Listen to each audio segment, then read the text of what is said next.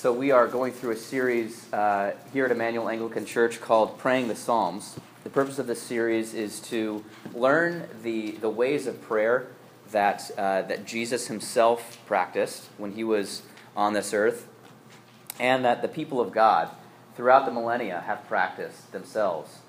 When we pray the Psalms, we are formed in such a way that, first of all, we know ourselves better, because the Psalms are so honest. These Psalms are much more honest than the modern age. But we also get to know a God who hears our honesty. We are connected in a meaningful way and formed in a meaningful way according to the character of the one who hears us and transforms us in that prayer.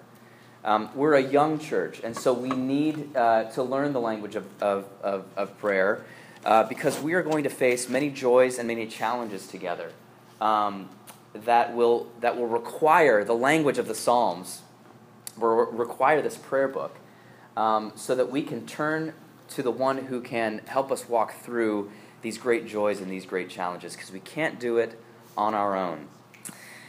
So we've come to Psalm 90 in our series, and this is a sobering psalm. This is a sobering psalm that properly situates us so that we may be able to pray rightly. And so there are just three basic points that I want to draw from this prayer, which is attributed to Moses. The first 2 points are not only reflected in the text, but they're also can be affirmed by many thoughtful people.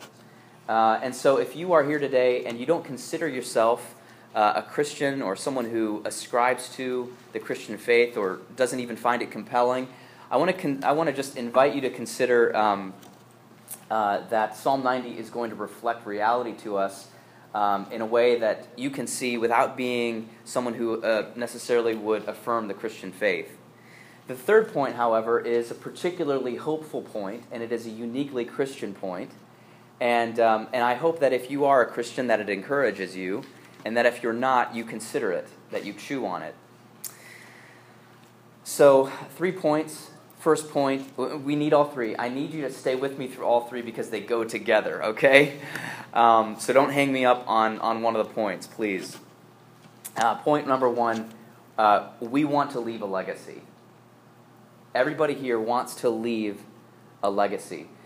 There's a business and productivity thinker named Pat Lencioni, and he wrote a book, I think it was called like 3 Signs of a Miserable Job. 3 contributions to a miserable job, and he counted those signs, those things as irrelevance, immeasurability, and anonymity. So if you hate your job, it may be because you feel like your work is irrelevant, that like, hey, it doesn't seem to matter to anybody, to the world. No one's really changed by this. This isn't really helping anything. This is just going into a big black hole of who knows what. So the second one, maybe you feel like it's immeasurable. You don't know what it means to do a good job or not. You're not really sure, hey, maybe this is really exceptional, maybe this is absolute garbage, but no one's measuring it. There's no system of measurement, and so maybe you are frustrated with your job because it's immeasurable. And the third one is anonymity. So maybe you go in and you pour your heart into your job, but no one knows you there. And no one takes concern, especially people who are supervising you. No one knows who you are, really. No one cares who you are. So immeasurability, irrelevance, and anonymity contribute to a really meaningless job. A legacy, on the other hand, is a good and lasting contribution to the world. It's a good and lasting contribution to the world, and we all hunger to leave a legacy. So our work matters to the world because it's good. We can be proud of our work. Someone could look on our contribution and say, it is very good. And not just for a moment, but it's lasting. It's not just good, it's lasting. So the work continues. The contribution that we make outlasts us. It outlasts our presence at our job. It outlasts our presence in our home. It goes way beyond us, and that encourages us. So if it's good and if it's lasting work, it is a legacy, and we all want to leave a legacy. And we do so through our work, through our relationships, through our family, and we're made with this desire. I remember several years ago when we lived in Northern Virginia, just outside of D.C., I would come home from my job, and my 3-year-old son, some of you know him, his name is Gus. He was 3 at the time, and he would take these construction blocks every day, and he would like make a really great tower out of them. And this is kind of precursor to like Lego insanity in our house. But I would come home and he would say, "Dad, come see my tower. Dad, come see my tower." And I would look at this tower, and he would want me to take a picture of it, so so we could remember the tower. And he would want me to say, "Oh, I love the tower. Oh, this is so good, buddy." But then that wasn't the only thing. We had to put the tower on a tower so that the 1-year-old Sam couldn't destroy it, because Gus wanted it to last. He didn't want it just to crumble. He wanted it to last. And so he wanted me to say, "Hey, it's good, and also I'm going to preserve this into the ages so that we can see how good your work is." And we still have the pictures. Another example I saw of this just this summer is my neighbor was seeding grass where the ground was kind of just brown. And it was really great to see it, because every day he'd be out there, not every day, but almost every day, he'd be out there, he'd be putting seeds in, or he'd be watering it. And we'd be like, "Hey, what's going on, Mike?" He's, just keeping the grass. And he's got kids, and I've got kids. And so we want our kids to be able to play on the grass. There's only so many square feet of grass in Chicago, and we need more. And he was creating more, and it was really beautiful to see. It was a good contribution to the world. So we've got all kinds of contributions represented here, and I've talked with many of you about your contribution. I personally am excited to hear about ways that you are putting good things into the world. So people helped, and medically helped, psychologically helped, professionally helped. There's all kinds of ways that your work builds up people. Or maybe it's children raised, and that is hard work. And you want that to last, and it does last. Homes rehabbed. Some of you do that. Some of you buy homes. You rehab homes. That's hard work. You want to see that. You want to see that become a good home for some people. Books written, essays written, works of scholarship done, community that's formed, or businesses that are started, or education that's completed, justice that's served, art that is created, babies that are delivered, or babies that are made. Marriages helped. Laws passed. Students taught. All of this meaningful and good contribution that lasts. If we get that sense that our work matters, our motivation goes way, way up. If someone's like, "Hey, what you're doing, just so you know, it has been noticed." And guess what? It's having an impact. Like, man, we're like all the more excited to go to work. We're all the more excited to pour into our kids. We're all the more excited to open up our laptop and get working. Now, here's the materialist, and not materialistic, but the philosophical materialist perspective on this phenomenon, human phenomenon. It is this. People like Sam Harris will say something like this, or even Ernest Becker would say something like this. We're afraid of death, and this is our way of coping. This is our way of denying that we're going to die, is meaningful, lasting contributions to the world. Now, here's the Christian perspective on this. We are made in God's image. And our desires reflect His desires to a certain point, not perfectly, surely imperfectly, but our desires reflect His desires for work that is good and work that is lasting. He has put eternity into our hearts. He's put eternity into our hearts, and we know that we are meant to do something that lasts for eternity, something that lasts beyond us. This perspective is hinted at in the first 2 verses of our psalm. Look with me in Psalm 90. "Lord, you have been our dwelling place in all generations, before the mountains were brought forth, or ever you had formed the earth and the world. From everlasting to everlasting, you are God." So Lord, you have given us, the people of God, a sense of permanence from generation to generation. You've been our dwelling place that dwelling place has been a sense of permanence that outlasts one individual life. There is a sense that the Lord's presence is generation to generation, and we can even be aware of that even though our bodies don't last from generation to generation. It says, from everlasting to everlasting, you are God. So because we are made in God's image, we want our work and our lives to matter from generation to generation. We want to leave a legacy. And friends, this is good. Remember point 1, okay, when I talk about point 2. Because point 2 is this: we cannot leave a legacy. We cannot leave a legacy. We want to leave a legacy, and it's right that we do. But friends, we cannot leave a legacy. We cannot leave a legacy because God has called us to die along with our contributions. We cannot leave a legacy because God has called us to die, and with us, our contributions. Look with me in verse 3. You return man to dust, and say, return, O children of man. So inasmuch as God, if you believe in God and you believe that he had a creational role to play, he's spoken life out of dust, and he's breathed his Spirit on mankind, and he's given us meaning and purpose and joy and connection in the world. And now the psalmist is picturing metaphorically this process being reversed through the same authoritative word of God. He creates us through his word, calls us out of dust, and then he speaks us back into dust. Die, O children of man, and with it your contribution. So eternity is in our hearts, but it has not been encoded into our bodies.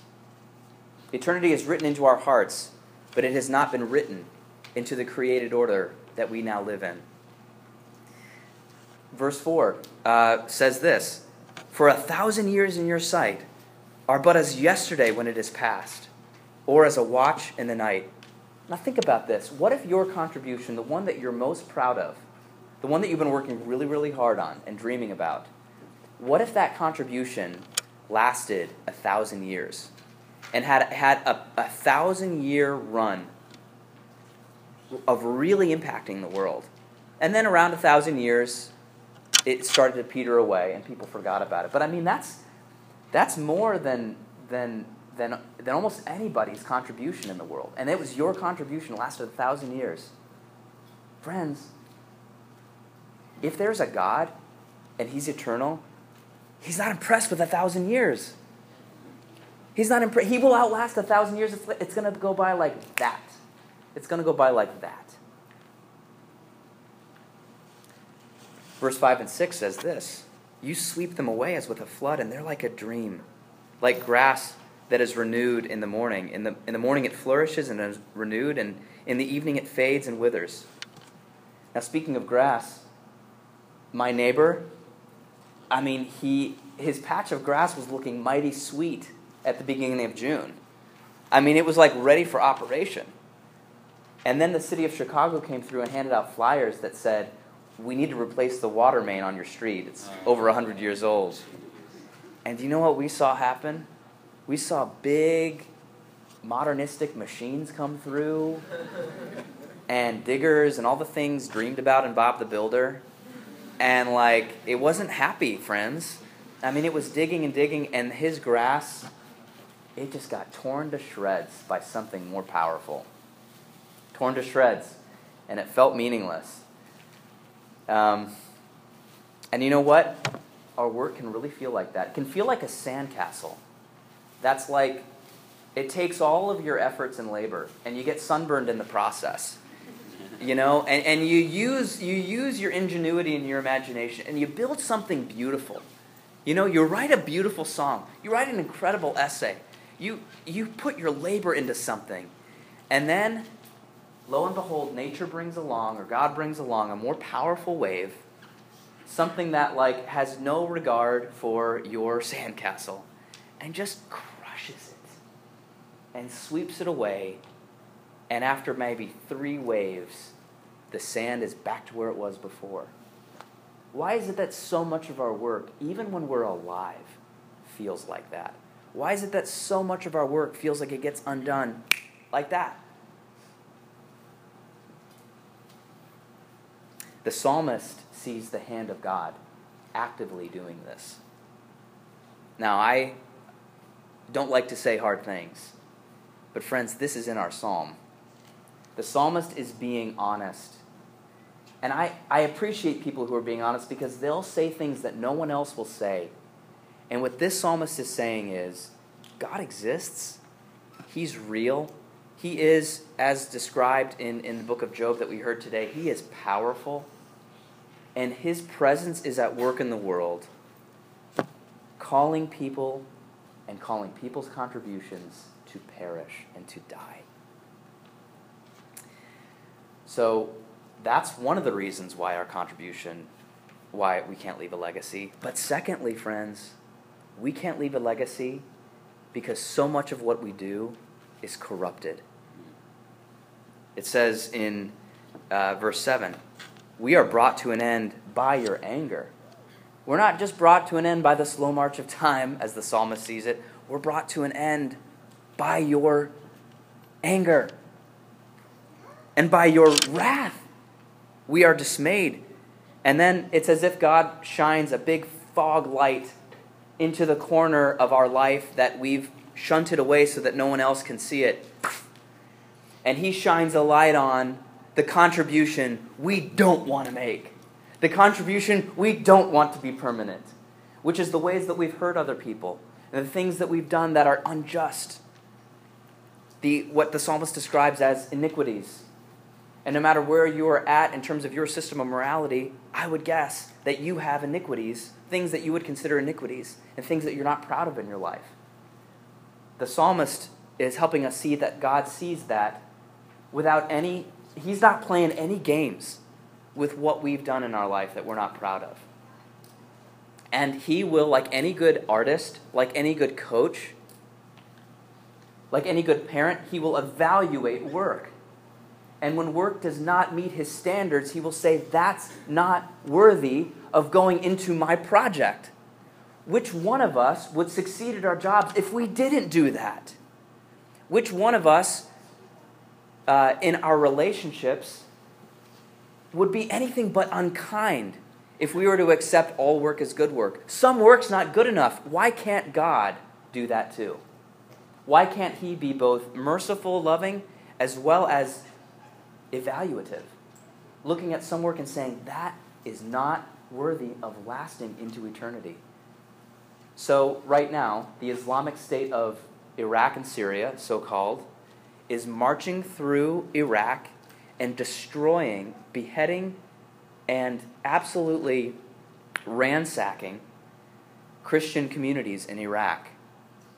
God looks at work like that and he says, in my wrath, I will put an end to this work. It will not last. This injustice, this sin, this evil will die. It will have an end. And I will not bring it into my eternal generation-to-generation project. Work that is violent, work driven by vanity, work driven by greed, will be brought to an end. They are impurities that must be removed from God's eternal project. Now, this can lead to nihilism. Let me give you the ultimate hopeless perspective that Nietzsche was being just honest about. And here's what he said about the human project.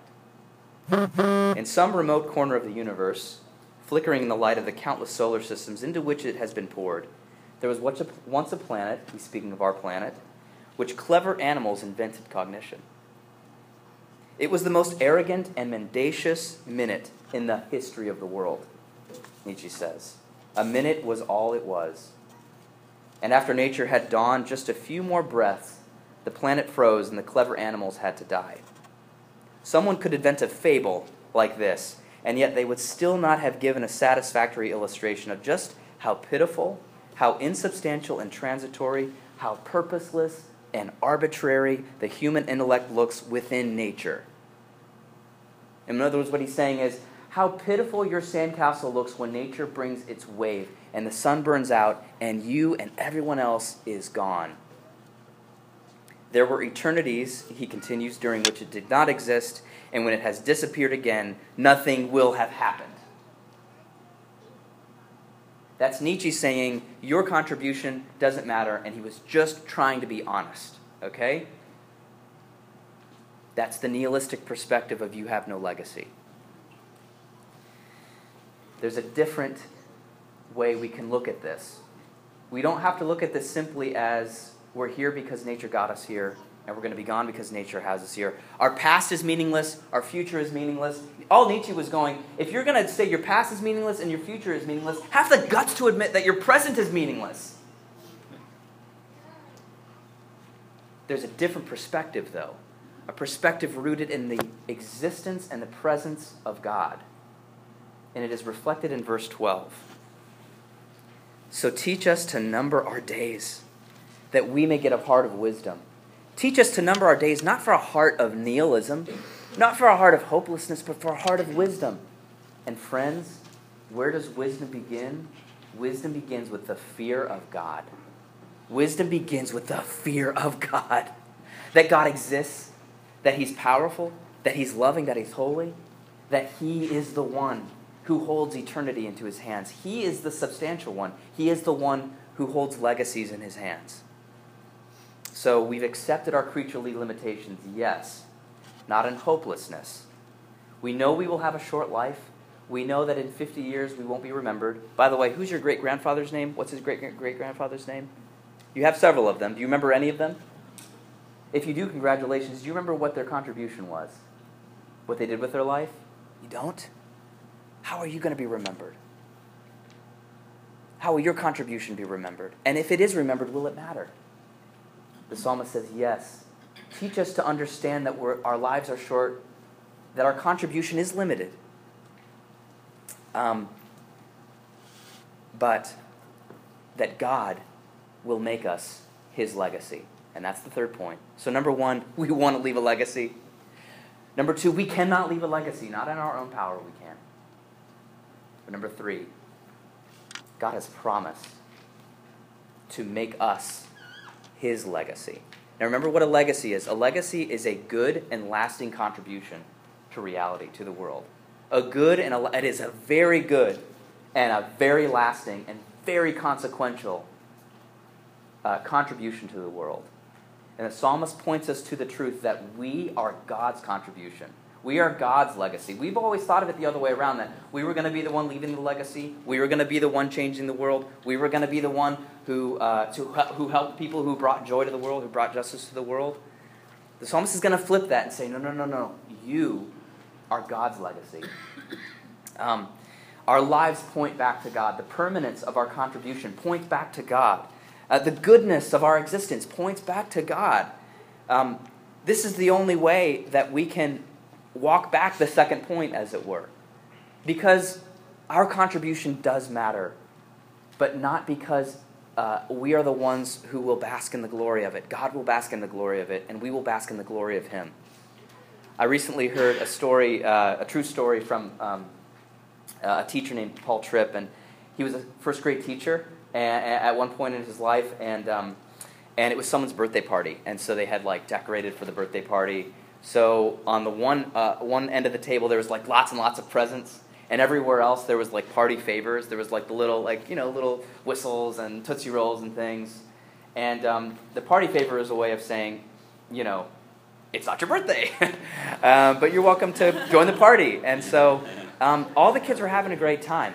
But there was one kid who was huffing and puffing. He was and there was a teacher who came up to him, and as Paul Tripp says, wax theological. And she came up to him, she knelt down, and she said, "It's not your party." The secret of happiness to being at this party. It's not your party. It's not your glory. It's not your legacy.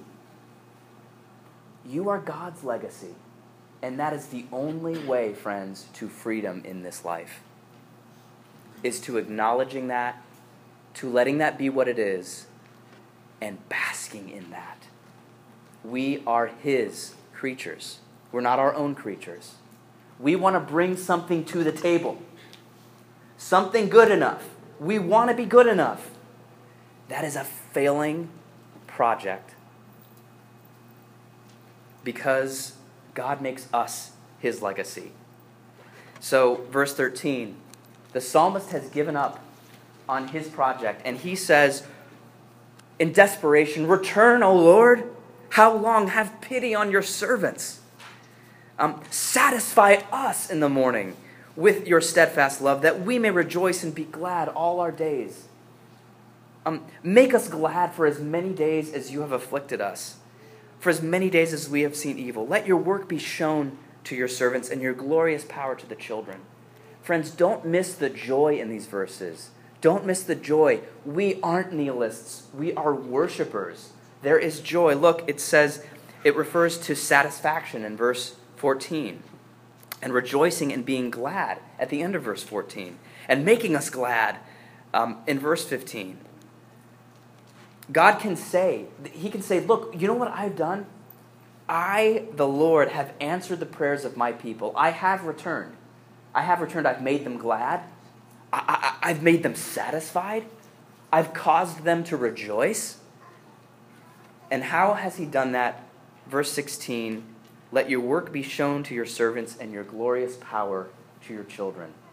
The way that God answered this prayer is that he came in the form of a human person named Jesus, who lived a short 33-year life, mostly in obscurity. And he was put to death on a Roman cross. He was tortured and then killed. And he was doing so not simply because the Romans were mad at him, though they were, but also because he was fulfilling his vocation of receiving into himself the evil and the independence and the wrong and the sin that we have all contributed to, so that he could take it away and start a new creation, start a new project. And in so doing, he reversed the death of the old project. That project of independence and sin and living independently from God as our own kings and our own queens, that's rumbling on to a close. And he started something new in the cross, and God raised him from the dead to vindicate that offering. And in so doing, he invites our contribution to be part of that, part of renewing the face of the earth. It starts now. God has a dramatic finish that is coming in history, and he invites us to be a part of it.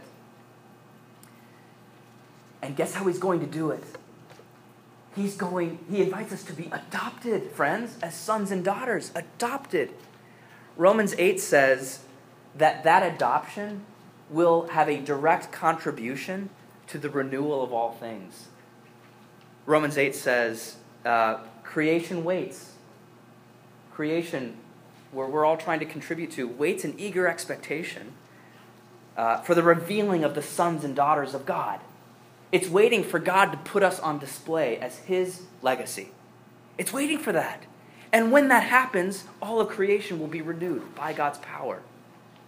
And when that happens, we will see how God has been preserving work and contributions that we do Monday through Saturday and on Sunday. He's been preserving it. He will breathe life into it. And he will set it into his new creation and give it eternal meaning forever. And that will be his legacy, and we will bask in it.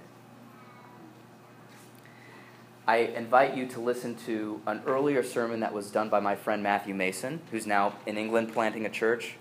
I'll send it through the listserv. I'll post it on Facebook so that you can listen to this sermon from May, which unpacks from 1 Corinthians how this happens in the kingdom of God. But verse 17 gives us the promise. Let the favor of the Lord be upon us, and establish the work of our hands upon us. Yes, establish the work of our hands. And friends, he promises to. He invites us to devote our work to him. And he will establish it. Not only will he establish our work, he will mark us. He will put his presence on us. He will give us resurrected bodies. He will cause us to live forever. He will invite us to be part of the new creation. He will establish the work. in ways that we never could ourselves. Now, this is a series about praying the Psalms. Here's one practical thing that you can do to pray Psalm 90. I want to invite you, take out a journal this week and write down what is most meaningful to you in this world, the contribution that matters the most to you. Write it down and offer it up to the Lord. If you are a Christian, invite God to breathe hope into your life, that He is going to take this legacy, He's going to take this work, and that He's going to make you His legacy. If you're not a Christian, I want to invite you to take the next step of considering the claims that I've laid out this morning. Pick up a book that you can find easily on Amazon called The Reason for God by Tim Keller. And this will make a compelling case, a reasonable case, that God does exist and that He has manifested Himself in the historical person of Jesus, who died and was resurrected and accounted for in history. Lord, You have been our dwelling place in all generations. Before the mountains were brought forth, or ever You had formed the earth and the world, from everlasting to everlasting, You are God. Would You make us Your legacy? Would You relieve from us the burden of leaving an independent legacy that will last forever? And would You make us Your legacy? Teach us, Lord, how to pray Psalm 90. In the name of the Father, and the Son, and the Holy Spirit. Amen.